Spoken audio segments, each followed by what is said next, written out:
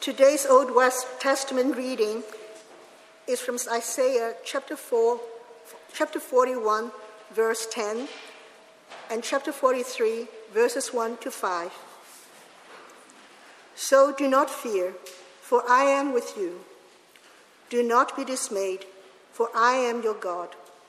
I will strengthen you and help you. I will uphold you with my righteous right hand. But now, this is what the Lord says. He who created you, Jacob, he who formed you, Israel, do not fear, for I have redeemed you. I have summoned you by name. You are mine. When you pass through the waters, I will be with you. And when you pass through the rivers, they will not sweep over you.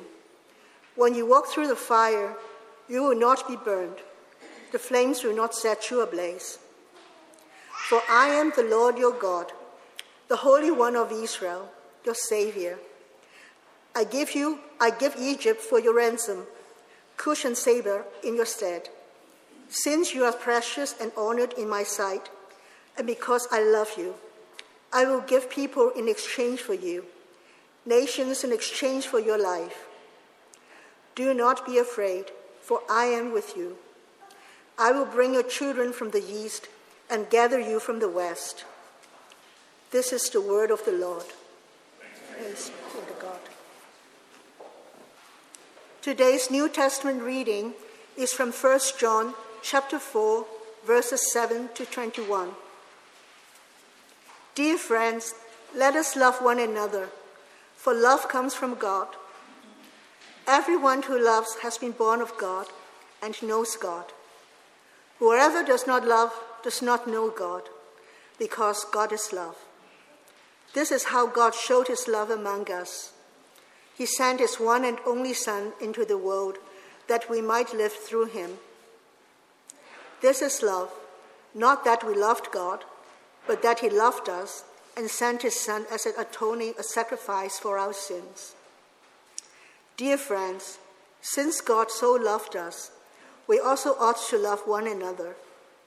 No one has ever seen God, but if we love one another, God lives in us and his love is made complete in us. This is how we know that we live in him and he in us. He has given us of his Spirit, and we have seen and testify that the Father has sent his Son to be the Savior of the world.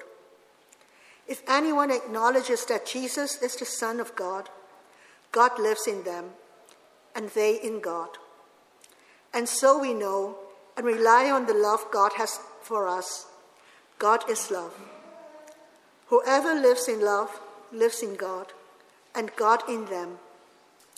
This is how love is made complete among us, so that we will have confidence on the day of judgment. In this world, we are like Jesus.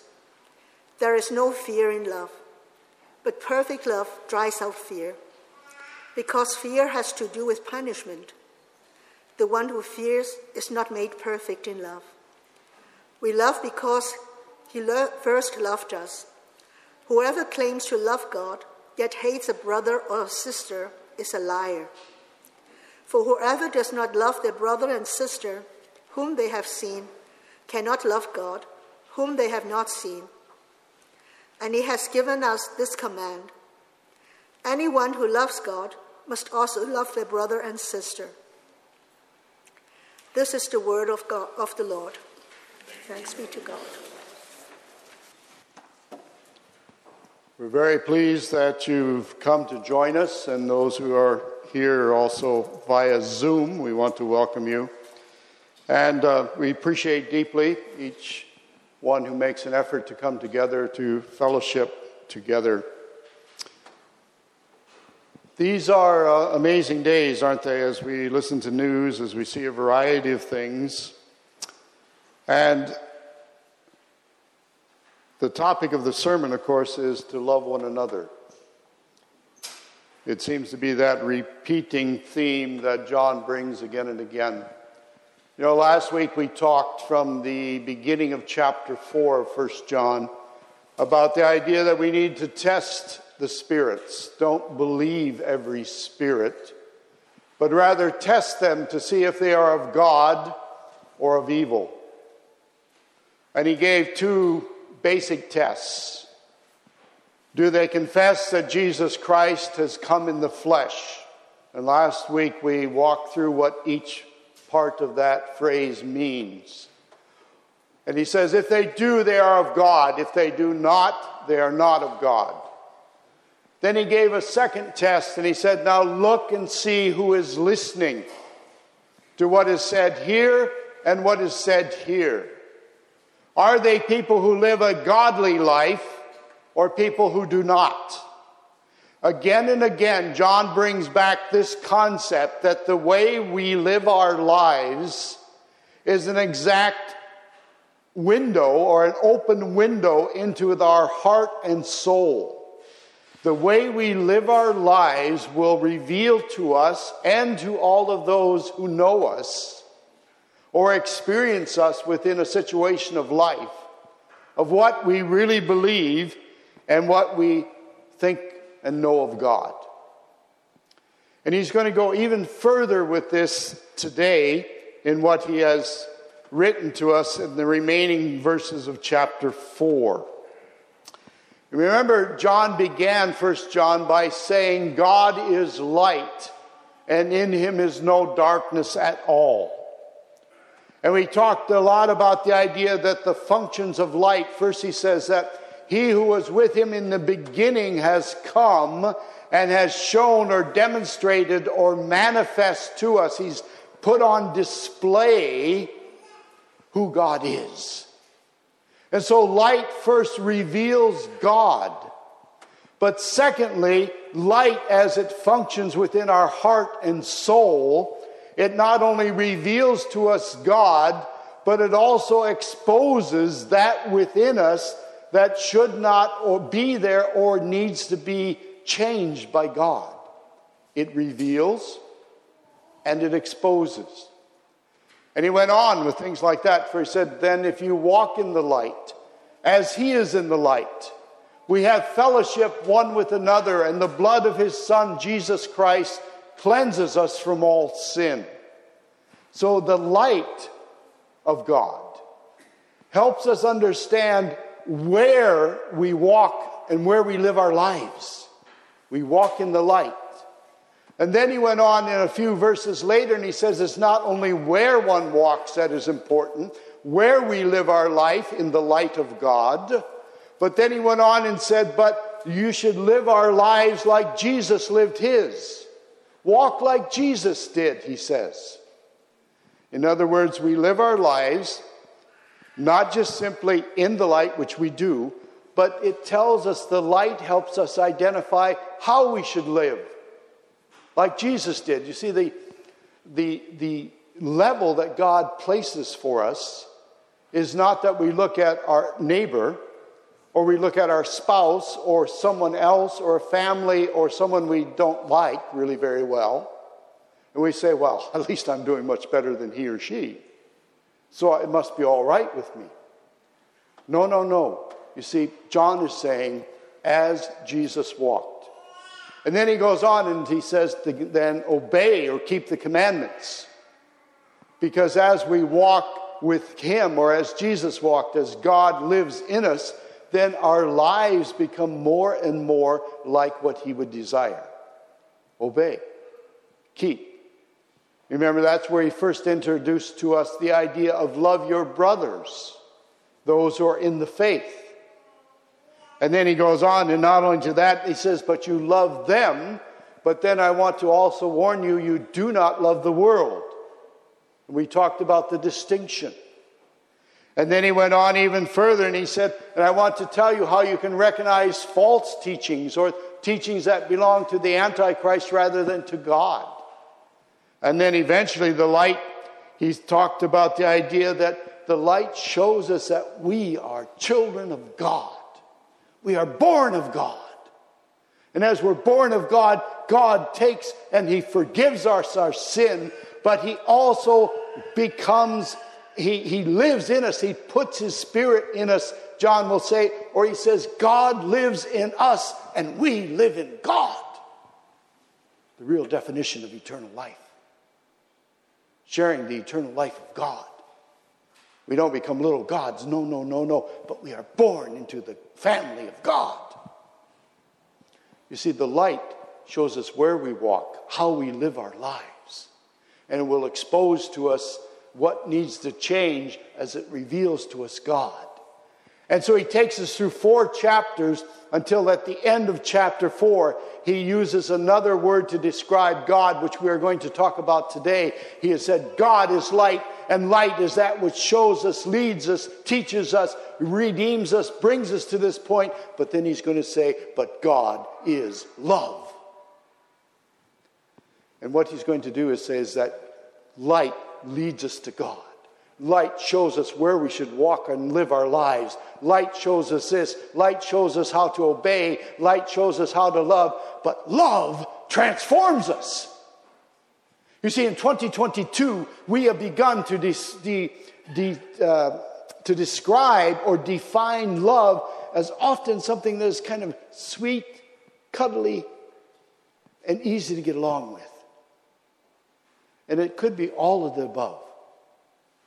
But what John is going to talk about when he describes God being love is that presence of God within us that is going to transform us, that is going to change us to the point where others can see the change and the reality of God living and changing us from inside out. And so that's what he says as he begins this. Look what he says in verse 7. And by the way, if you get nothing else from the sermon today, do not forget that. Love leads you. The light of God will lead you, but the love of God will transform you. Now he says in verse 7, let us love one another, for love is from God, and whoever loves has been born of God and knows God. See how he puts this together. First he's going to say this. If we're going to look at love, what is love? Then the first thing he says is love comes from God. God is the origin of love, and that's what happens. And so if we say to someone, well, I don't know if I can really love whatever, whomever, but John is going to say to us, no, isn't the question is, can I or me or you love someone? The question is, can God living in us love that person through us? And of course there the automatic answer is of course he can, because he goes on to say, whoever loves has been born of God and knows God. Anyone who does not love does not know God, because God is love. He's not just simply repeating himself. He's giving us a different focus. Love comes from God. But when you think, well, how in the world is it possible that God living in me is going to transform me? He answers that question by telling us, well, God is love. The very essence of the person of God is he's love. But this love is a love that is action.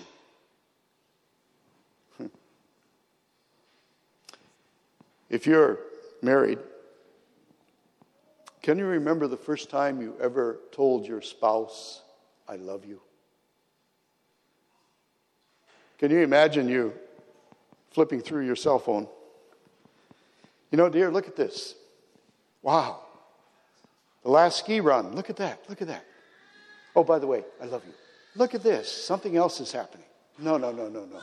You see what you would do if you're saying that you love someone. Of course, you give them that full attention, isn't it?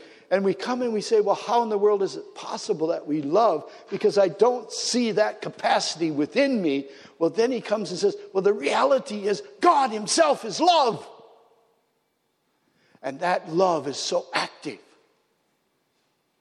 and so transforming that it will change you and me from the inside out.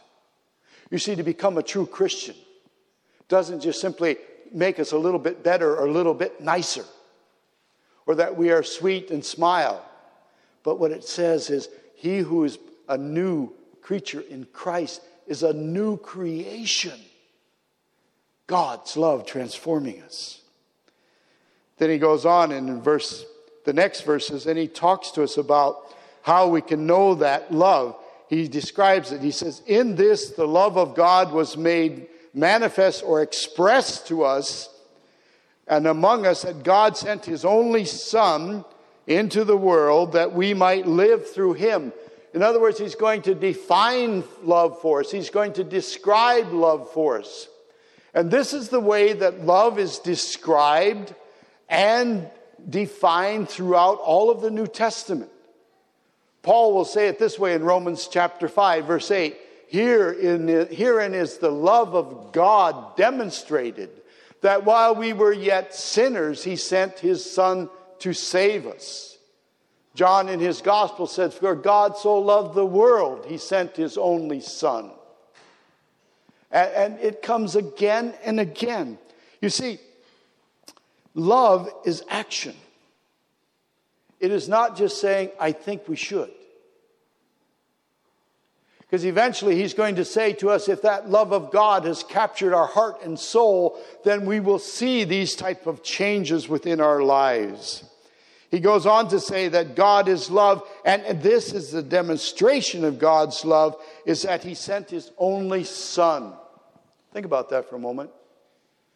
God, who has created all of our universe, to show us, to show you, and to show me that he loved us, he could have given us a star. If I understand correctly, there are millions of them, or more, uncounted number. He could have probably given us all. Wouldn't that have been absolutely great? Oh my, this star is mine. Woo-hoo. Couldn't you see that as a kid walking home? Oh, you know how much God loves me? He gave me this. He gave me that. No. You see, he gave you something much greater than a star. He gave us, first and foremost, when he created mankind, he breathed into us the breath of life and we became a living soul. There is that part of you that lives forever. And he loved us so much, he gives us the responsibility to deal with that soul. But there is only one Son. There is no other. Therefore, there is only one way to God. I am the way, the truth, and the life. No one comes to the Father but through me. But there is one, and God gave him. He sent him into the world. And the world did not receive him. Think what it cost God to come. But the purpose for which he says in that verse, he came to bring us life. Paul describes it like that. You who were dead in your trespasses and sin, but God has made you alive together in Jesus Christ. He came to us who had no future, no eternal life in that sense with God, but only away from God, and he brought to us life. The only Son. And then he says somewhat the same thing in the next verse, but it's different. He says, in this is love, not that we have loved God, but that he loved us and sent his Son to be the atoning sacrifice or the propitiation, whatever your translation gives, for our sins. In other words, not only did God come to people who didn't like him. You ever think about that? Do you ever have some relatives who... No, you wouldn't.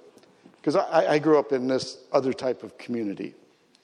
There were certain relatives to whom I would love to go. And there were other relatives who, oh, really, Mom? Do we need to go today? You know, I'm so busy, can't I go pull weeds in the garden or something? Or isn't there something else to do? You think about this for a moment. Here's God who is holy, a God who is love, a God who's perfect, a God who's all powerful, a God who's all spirit. And he has this world of humans whom he loves. And yet they do not love him back. And they knowingly choose to do something else than God. And he says that did not stop God. But he sent his Son, his only Son. And then he uses this word, whether it's translated in your Bible, atoning sacrifice or propitiation, it's the same word in the original. And we studied that one day, and I'm not going to go back to that. But what it really means, it literally is the same thing from the Greek. And then back to the Hebrew, it means the very top, the mercy seat of the covenant, or what is that? Ark of the Covenant, thank you. And the reason that is important is because God said, on the Day of Atonement, the day when you offer sacrifices for your sins, he says, if you sprinkle the blood on that exact place, I will come and I, God Almighty, will meet with man. The promise of God. And what he's saying here is he sent his son, who paid with his blood, his life. He took your and my place, that God Almighty, the holy, the perfect, the almighty God has guaranteed he will meet with us exactly there where the blood was shed. And so he says, oh, God loves us. And he sent us that we might know that that is true. Then he goes on and says, not only is this, but he says in verse 12 is a very interesting verse. He said, no one has ever seen God. If we love one another, God abides in or lives in us, and his love is made complete or perfected in us. It's something he hasn't told us up to this moment, John. But he's been writing to lead us to this verse, verse number 12 in chapter 4. And all of a sudden, he's going to show to us a whole new truth. He's going to say, no one has seen God. God is spirit. God is that which was from the beginning and will be at the end. He says, now Jesus has come to reveal to us what God is like. But he says, in that sense, none of us have stood before the Almighty God. He says, but when the love of God is at work within our heart and soul, that love which transforms us, which makes our heart different and makes us people who know God. All of a sudden, people will say, you know that Dennis, he was like that. And in my former church, I don't know how many times I met people who would come and introduce themselves, and they would say to me after a bit, you're that pastor from the church on the hill, aren't you? And I would always say yes, and then they would often, almost sheepishly, almost embarrassed, they would say, well, and they'd identify their relative or the friend they went to school with. And they'd say, they used to be like this, and now they're like this. You see, John is saying that when the work of God is happening in our life, specific in this area of loving one another, is that people will begin to see God is real. Because the way that person is acting is not the normal way of life. He is forgiving me, or he's coming up and apologizing, or he's saying, hey, I didn't get this right, or hey, you are more important to me than other things. The invisible God is seen to be real through our lives. And then he goes on and says to us very simply, by this we know that he lives in us, or we live in him. He abides in us because he has given us his Spirit. He goes on in verses 13 and 14 and 15, and he gives us 3 different ways that we can know that God lives in us. And one is his Spirit comes into us. And some of you might say, well, I've been trying this Christian thing for a while, but actually I feel worse than I felt before. The good news is that might be actually God's Spirit kind of showing or speaking to us about things in our life that we would have been totally unaware of before. And God's Spirit begins to show, like, this needs to be cleansed, and this needs to be, and this.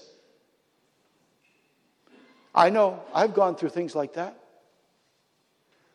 All of a sudden you wake up in the middle of the night and you think, oh my, did I actually do that? I've not thought about that for eons of time or years. And God in his faithfulness brought it back and said, Dennis, now is the time to say, wrong and to say, I'm sorry, and repent. You see, God's Spirit continually works in us. And there are moments when all of a sudden, through God's Spirit, we realize God is real. And we see Him loving someone else through us, as He says here, or we see Him working in a way which we acknowledge and realize is God. So first He says, we know that He lives in us. By His Spirit He is placed within us. And then He says in verse 14 that we have seen and we testify that the Father sent His Son to be the Savior of the world. So that's the second thing that we know that God is living in us, is we acknowledge that Jesus Christ is the way to God. And then the third one He says, and then we confess that He has come to bring us life. And He says those three things, that we see the Spirit of God in us, that we acknowledge, we understand with our comprehension, and God helps us to do that Jesus Christ was the substitute sacrifice for me. But not only do we believe it intellectually, we confess it. In other words, our will says that is what I believe. And He says then the love of God dwells in us. This is an amazing truth, that God who is love lives in us. Then He goes on in the next verses 16 to 19. He says some amazing things there. And He takes us to another truth. He says, so we have come to know and to believe the love of God has for us. So when we understand that God is love, then whoever lives in love lives in God, and God abides in him. Now He's made the shift, and He says, God is love. God has been light, and this is what God as light will do. And now I want to tell you also, God is love, and what the God of love, as He lives in your heart, will do is He will transform your soul. He will transform why and how we live, what are our values, and our life will look more like Him.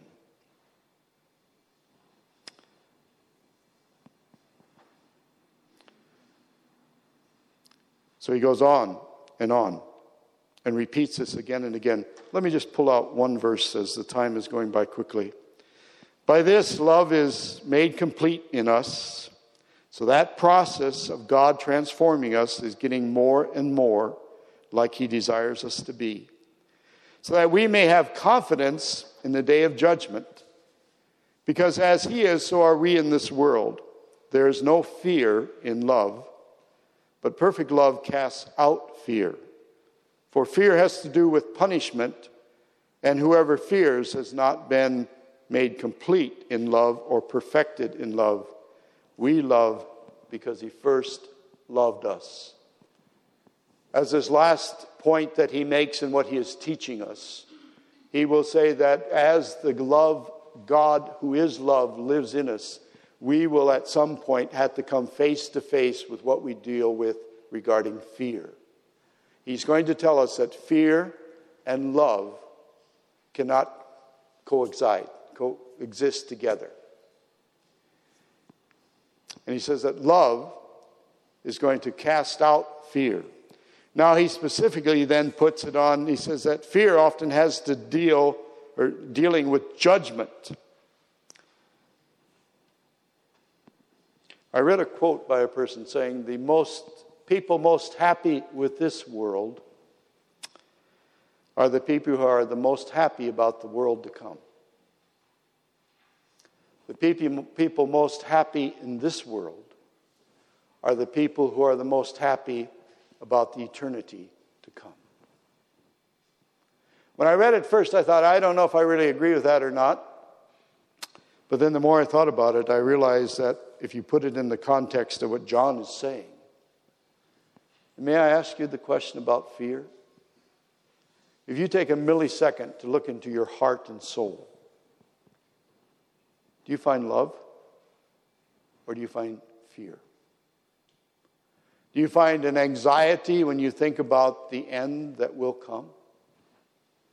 Or do you find, I know He loves me, and I know the God who is love lives inside me because I have experienced His Spirit, I have experienced him coming in and transforming my heart until I love others like he loves me? Or is that anxiety? Because he is saying perfect love casts out fear. Now, that doesn't mean that there's not wisdom. I always remember thinking about good fear. There's bad fear and there's good fear, isn't there? Good fear is, I'm not as trusting as the average Swiss person I see on the street. When I come to your crosswalks, I know that every car is going to stop. But I always look, particularly if they're a really nice car, I look carefully. And then I wait until I see them start to decrease the speed, and then I walk. I have seen Swiss who are so much more brave than I am. They just march out, and they stop. It's fantastic. I always remember one of our friends in Vienna when we lived there. I remember being with him, and his daughter had just started school, and she had gotten off the bus and was standing across. It was actually a place where it was a 4-lane road, not so busy as it would be today.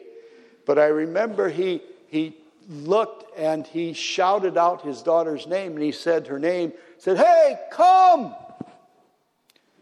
The daughter neither looked to the left nor to the right.